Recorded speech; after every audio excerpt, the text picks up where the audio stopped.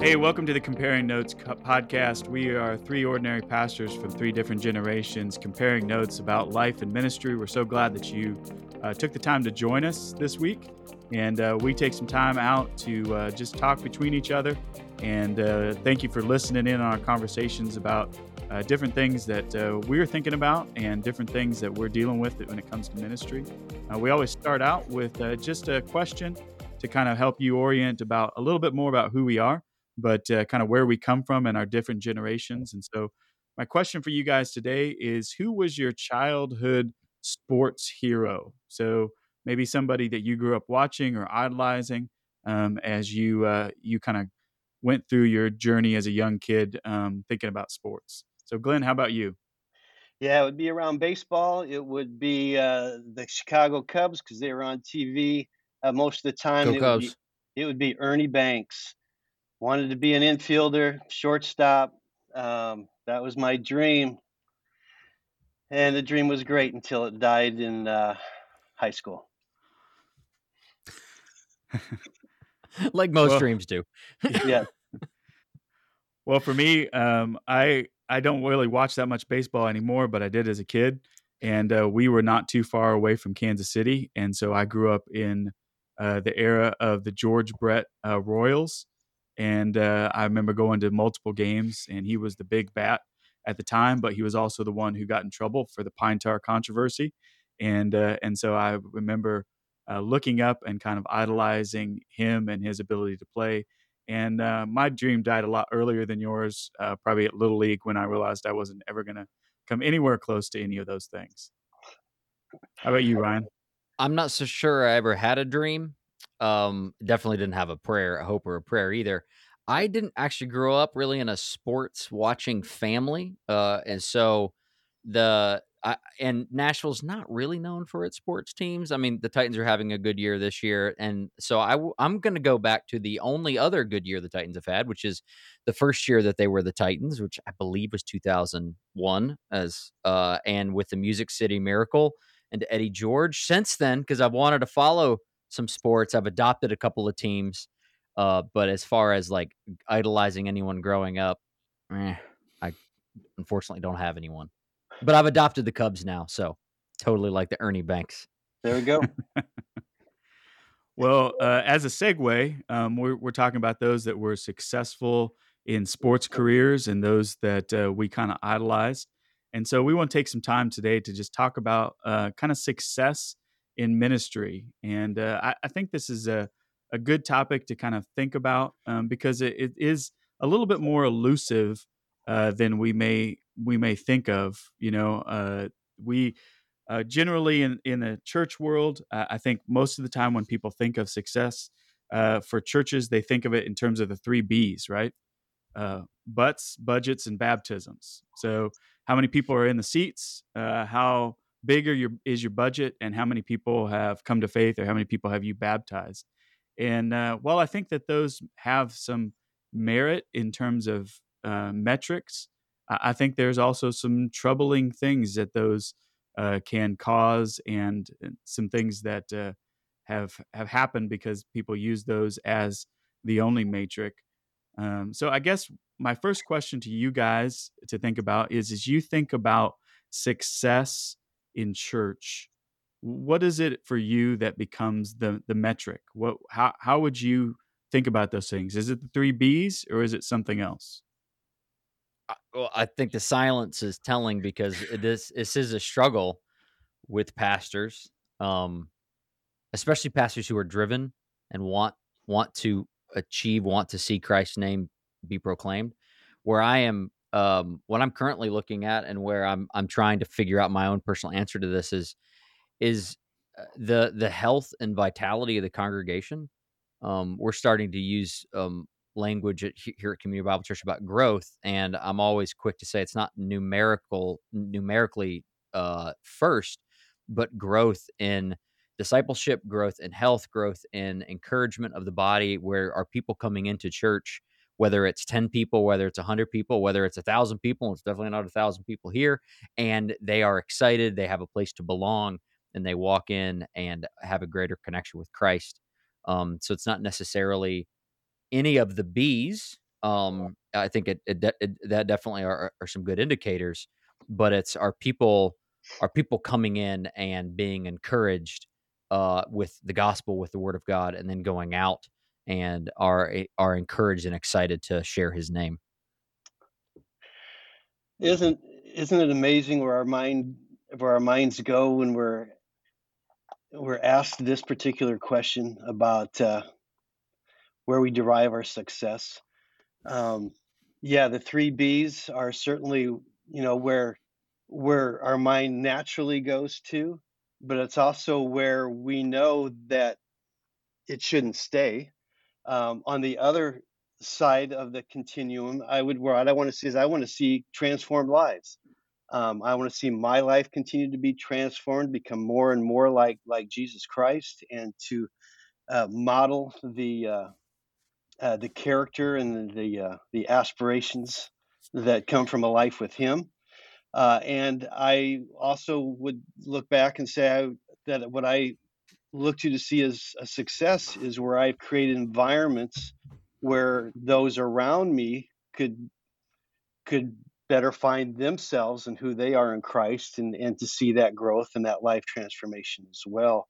I'm trying to put myself back in the ages where you guys are at, because looking back at it now, where my kids are grown, where I've had ministries that have uh, begun and then have continued, and then some have failed, um, and find out what do I think about all of that? And I think with my kids, it's like they I know I am thrilled when I see them becoming just kind of what I mentioned, just becoming who it is that I think that God created them to be. They've found each of their identities and allowed them to create an environment where they could pursue that.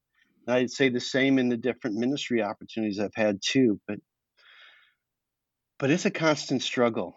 Um, every day reminding myself of what is important and trying to help remind others of what it is that we're really striving for. What do you guys think about the whole concept of even metrics in church as a whole? I mean, I think we live in a culture where we want to have measurables. We want to be able to look at some kind of indicator. We want to be able to have a graph, right? And say this is what we are, and that helps to prove or validate our success. And yet, some of the things that you guys were even bringing up, they're very hard to put on a chart. I mean, I can't put on a chart, did I create a better environment for people, or how are people doing in terms of their growth in Christ or transformed lives? Those things don't chart well. And I know even different church movements have tried to kind of organize those into different ways. How are you moving through different stages? Where are you on different bases? And I struggle at times on one side of things, saying, okay, is there a metric that we can put on a chart? And then on the other side of things, if we totally ignore the metrics, are we doing what we need to do? So how do you guys think about those? I always view those things less as raw data, kind of points in time, and more of a storyline. Because if I were to tell you guys about two churches, there's 100 people in the congregation, they have $100,000 budget, and they've had 10 baptisms, and then I compare that with somebody that it's 1,000 member church and it's $1 million budget and they've had 100 baptisms. In one sense, from a metric standpoint, you go, oh, the 1,000 member church is stronger, is better, is more successful. But then I tell you the backstory and go, well, the 1,000 member church went from a 10,000 member church and it was down, and actually from this year to last year they've lost all this money and all these people are leaving, and this 100 member church is a church plant. So for me, I'm not necessarily looking at a point in time perspective, but what's the graph saying? What's the overall picture saying? What's the story of those three B's? Are there more people in the seats, or are there less people in the seats? I think, in some sense we're just going to preach the gospel, not worry about that. But if there are people leaving on a consistent basis, you do have to ask the question, why? Because they're leaving for some reason. And it might not be a valid reason or a good biblical reason, or even a reason to change, but why are they leaving? And then if your budget's shrinking, you have to ask that question. And then if there's less Baptist. So I think those metrics are necessary, and to say we're not going to pay attention to them at all is, um, naive at best, and probably that's gonna be an unsuccessful church because you kinda have to pay attention to it, but I don't think it's you can't look at them in isolation to each other or kind of in a still frame. You have to see what the overall storyline of the church is saying. Wow, such wisdom at such a young age. Ryan, that's great. I wish I would have been able uh, uh, to have had that wisdom A blind earlier. squirrel gets a nut in the woods every once in a while, so hey. But you're so right, and it's like we don't want to ignore it, like you said. Pay attention to it, but then what's the greater context? And a lot of it is, there's what's the product that we're after, and then what are the principles or the process that gets us to that. And I try to be as principle based as possible. Like when you say create, what's I want to create an environment. Okay, what's that environment look like? Well, what are some of the how do I break down that environment, and then how do I see that take its place? Um, and so if I want a grace filled environment, if I want to have an environment where there's a dependence upon the Holy Spirit and acknowledgement of that, just are we talking about the Holy Spirit? Are people aware of the Holy Spirit and his the engagement that he wants to have in our lives, the fact that he lives within us? Do we value grace, the grace orientation, the grace that we've been given, and can I tangibly see where grace is given and where it is not? So it's so easy to just use the buildings, bucks, and bodies, or whatever three B's you want to use. Um, that's the easy way out, kind of a lazy way out, but it's much more important to be able to have to engage in those principles and uh, Is it Can I ask this question? Is it possible to, be growing in your in the 3 Bs, whichever one you wanna do, have more people, have a larger budget, have more baptisms, and actually be, quote, unquote, "failing at ministry" or unsuccessful? I mean, I think that's a very distinct possibility. Um, we don't have time, but we could talk about a podcast that recently came out that talked about a church that was doing all of those things in exponential kind of ways and ended up being a total failure and ended in total collapse.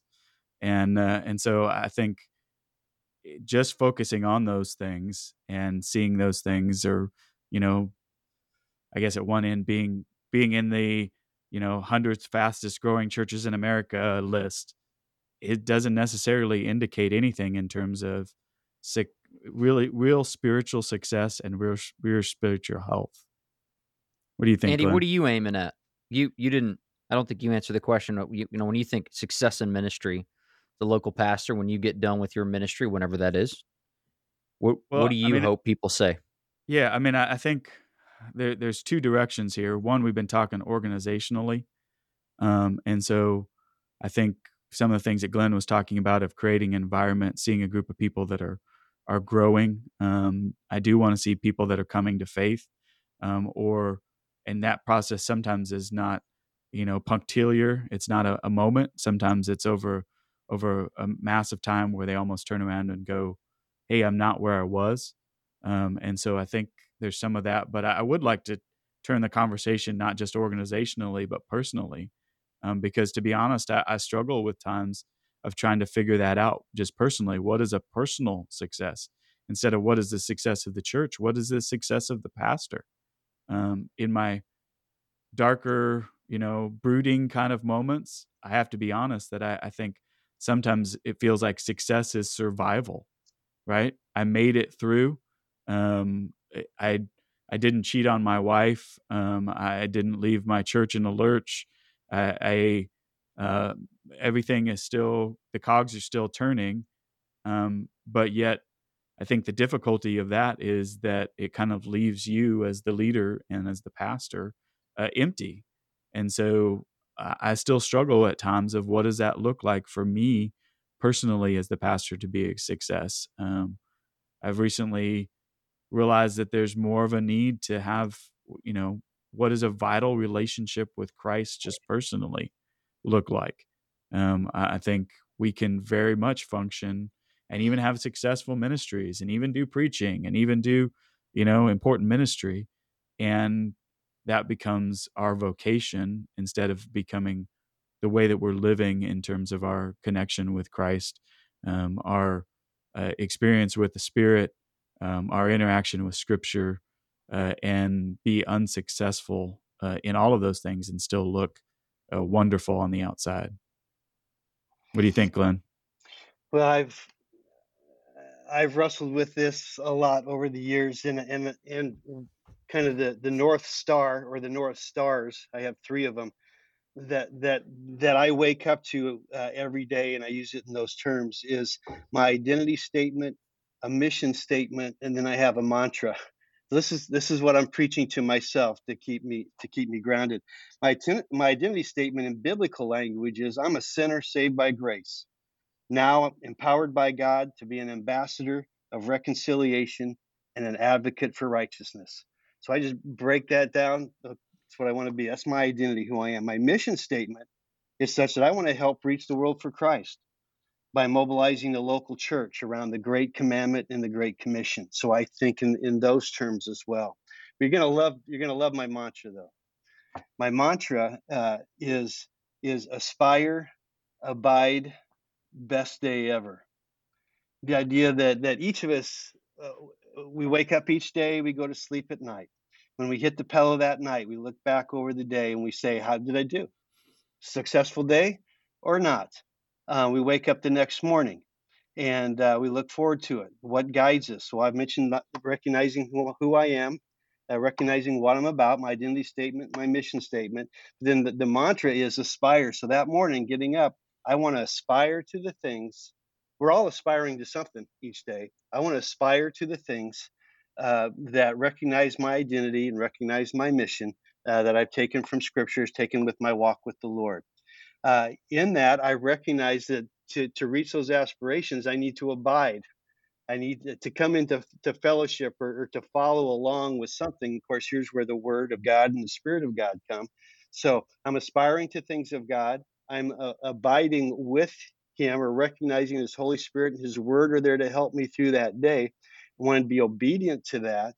So where then when I get to the pillow that night and I look back, I should be able to say best day ever, because how could I not if I'm aspiring to the things of the Lord and I want to be empowered by him to meet every challenge, to meet every conversation relationship I have with what it is that he wants me to give that day.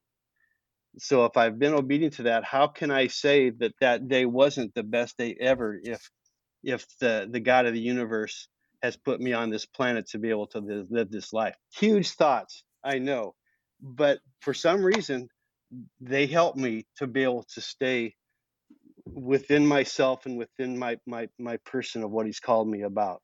Um, so for what that's worth, Andy, Ryan, that's kind of where I go to. Aspire to the things of the Lord, abide in the way that he has given for me for that day. And how can I not trust that it could be the best day ever? And then hopefully that'll accumulate. Ryan, for you, what do you feel like success looks like? I my prayer is that I'm going to get done with the end of life and ministry, and the Lord can say, "Well done, good and faithful servant," as we Yeah. all have that prayer. And then the secondary prayer that follows that is prayer that I can be content with the life and ministry that the Lord gives me. As a young man, as a driven guy, I struggle with this question at times because I, in my flesh, want to be a success at a certain level, and yet what we see in Scripture is that the Lord uses ordinary people and the weirdest people to bring about His divine plan of redemption, and He uses some to a flash in the pan, and in the smallest ways, and He uses others in the grandest ways, and in the end, no one gets the glory; God gets the glory. So it's like John the Baptist. It's everyone's got to understand their place. He understood his place. He went, nope, I don't get the glory. He gets the glory. And so some of my prayer with success is that I can get to the end and say, well done, good and faithful service, and I can be content with the ministry that he gave me. And Andy, as you mentioned, where there's been some podcasts here and there of speaking about those kind of really successful places of ministry that in the end you have to look at and go, but they weren't about Jesus and God, they were actually about the man. And so I hope that in my success, that at the end, people don't see me, people see Christ, and that I can get out of my own way, and that I can be used to glorify his name and not to build my platform and to glorify my name.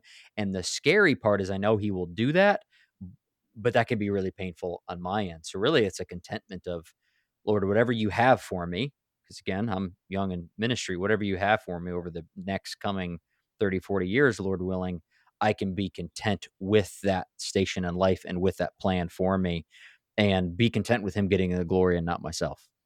I think that's huge, Ryan. That's right on. Andy, how about you? Well, I mean, I keep going back to a passage like 1 Corinthians 3, and Paul is struggling with the Corinthians that have all these divisions, and they're wearing different name badges. The I'm of Paul, I'm of Apollos. The really spiritual people are saying I'm of Jesus Christ, and he gets to 1 Corinthians 3, and he draws this, and he draws several analogies there. One of them is this kind of God's garden analogy or God's field, and he talks about the place of the people in God's field, and he says, I I planted and Apollos watered, but it was God who gave the growth.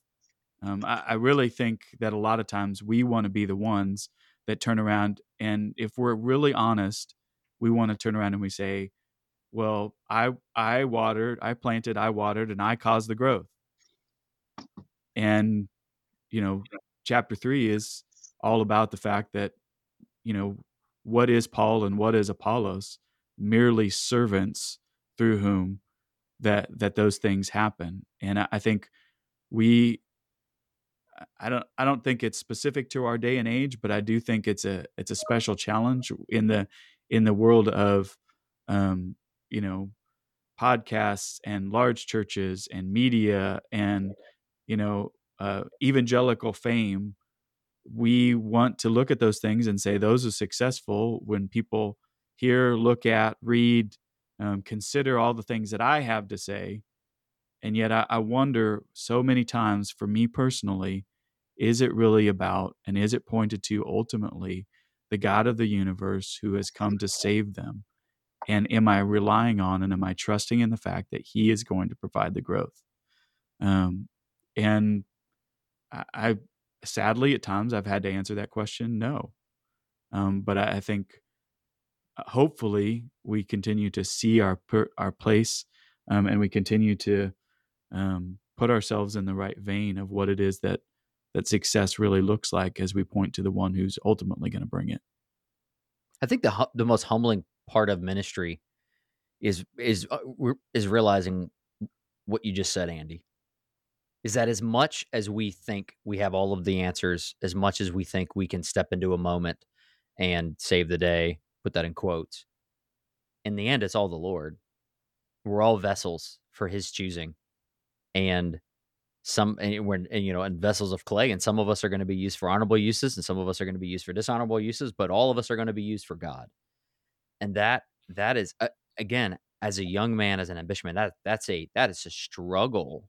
And as you said, in this day and age where material is spread so broadly, I mean, it used to be that your favorite pastor was your only pastor, the one that you could hear every Sunday morning. And now, everyone's favorite pastor is some major podcaster out there that has years of experience and has been able to, see all of these different things and is the best communicator out there. And the rest of the Joe Schmoes like myself are like, we're just trying to make it. But the comfort that I have is that the Lord uses anyone to proclaim his glory, and he uses the weak things of the world to shame the wise and to shame the strong, and that means he gets to use me as a local pastor to proclaim his name. And I pray one day somebody's going to turn around and say, the Lord used Ryan Haskins in my life. Oh, you've never heard of Ryan Haskins? That's okay, but that's who the Lord used.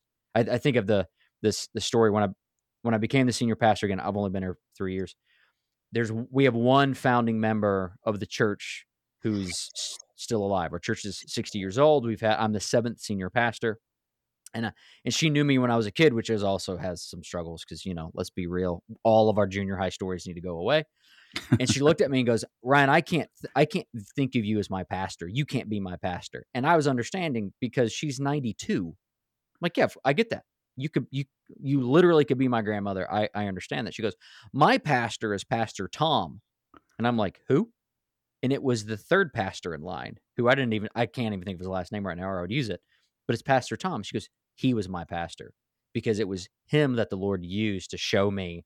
And then she listed all these things. And I was thinking, I was like, I don't know Tom's last name. I don't know what he looked like. I've never heard one of his sermons, but Joe Howell loves Pastor Tom. And when she's sitting on her couch to this day, she goes, who did the Lord use most of my life? She's thinking of Tom. And I'm thinking Tom is in heaven glorifying God, not because Joe's thinking of him, but because Joe's thinking of the Lord through him. So that's that. So success for me is I want to be that guy. I want to be Tom. Where in 20 years, no one's going to go, Ryan, who? It's the Lord used somebody to proclaim his name. This is really good, guys, because you've reminded me that that the great part about the Christian life, and I would say a metric as to whether I'm successful or not is when I get to that end of that day and I lay my head in the pillow and I look back and I ask the question, best day ever, and I say no. I got in my own way so many different times through this, through that, through that. But the idea that here I am asking the question, uh, wanting to do better, uh, and repenting of those times during that day that I didn't get it right, and knowing that I get tomorrow, I get the next day when I wake up to say, Lord, here I am. You know me. Help me to stay out of the way this day, and let's go for whatever you have in front of me. So to me, success is that relationship and that repentance that constantly comes, and my desire and my aspiration to continue to want to be all that I can be for Christ. Can you think of one person in the Bible, though, outside of Jesus, that the Lord used to proclaim his name that doesn't have some massive failure in it? Mm. Well, I Like, was just gonna, yeah. I'm just thinking, like, this idea of, like, we always try to get out of our own way. And yet I'm like, well, Moses had a lot of days where he laid his head on the pillow and went, what in the world did I just do? And David had those days, and Solomon had those days, and Jeremiah had, I mean, all the scripture, the story of redemption is filled with people who blew it and were unsuccessful in the Christian life in major ways. And yet Christ gets the glory. And Well, that's and where I the think glory. that's why a passage like Hebrews 11, right? We look at it and we look at those names sometimes, and we're like, why is this person included? Why, how in the world did this person make it? But it culminates ultimately in 12, that who were they looking to? Who were they having faith in? Where did things ultimately rest? And I think that gives us a metric, but it also gives us an aspiration of, man, I know I'm going to fail.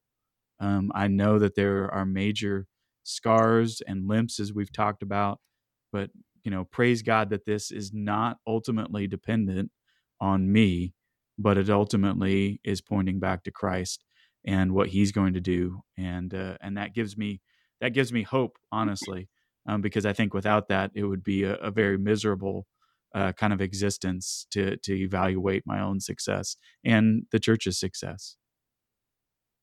Yeah, Any closing thoughts? yeah, this conversation has been good. And in my Bible reading today, I was just recognizing how apropos this particular the passage is. I'm reading 1 John chapter 2. I do my devotions in the New Living Translation, but verse 24, it's just, so you must remain faithful to what you have been taught from the beginning. If you do, you will continue to live in fellowship with the Son and with the Father. And in this fellowship, we enjoy eternal life he promised us. I have written these things to you because you need to be aware of those who want to lead you astray. But you have received the Holy Spirit, and he lives within you. You don't need anyone to teach you what is true, for the Spirit teaches you all things. And what he teaches is true. It is not a lie. So continue in what he has taught you and continue to live in Christ. Just love the principles brought out there of that true relationship that we have, and our desire to just enjoy that life, enjoy his pleasure of wanting to be with him and live with him. Amen. Well, this has been a great conversation, kind of considering some of the ideas of success, both for our churches and for us personally as leaders. I hope it's been an encouragement to you. We would love to hear from you. If you have other thoughts or comments, please feel free to reach out to us. But we're going to sign off, and hopefully you'll come back and listen to us again as we compare notes about life and ministry. Thanks for coming and being a part. Thank you for listening to the Comparing Notes podcast. If you'd like to contact us, you can do so by emailing us at comparingnotes@gmail.com.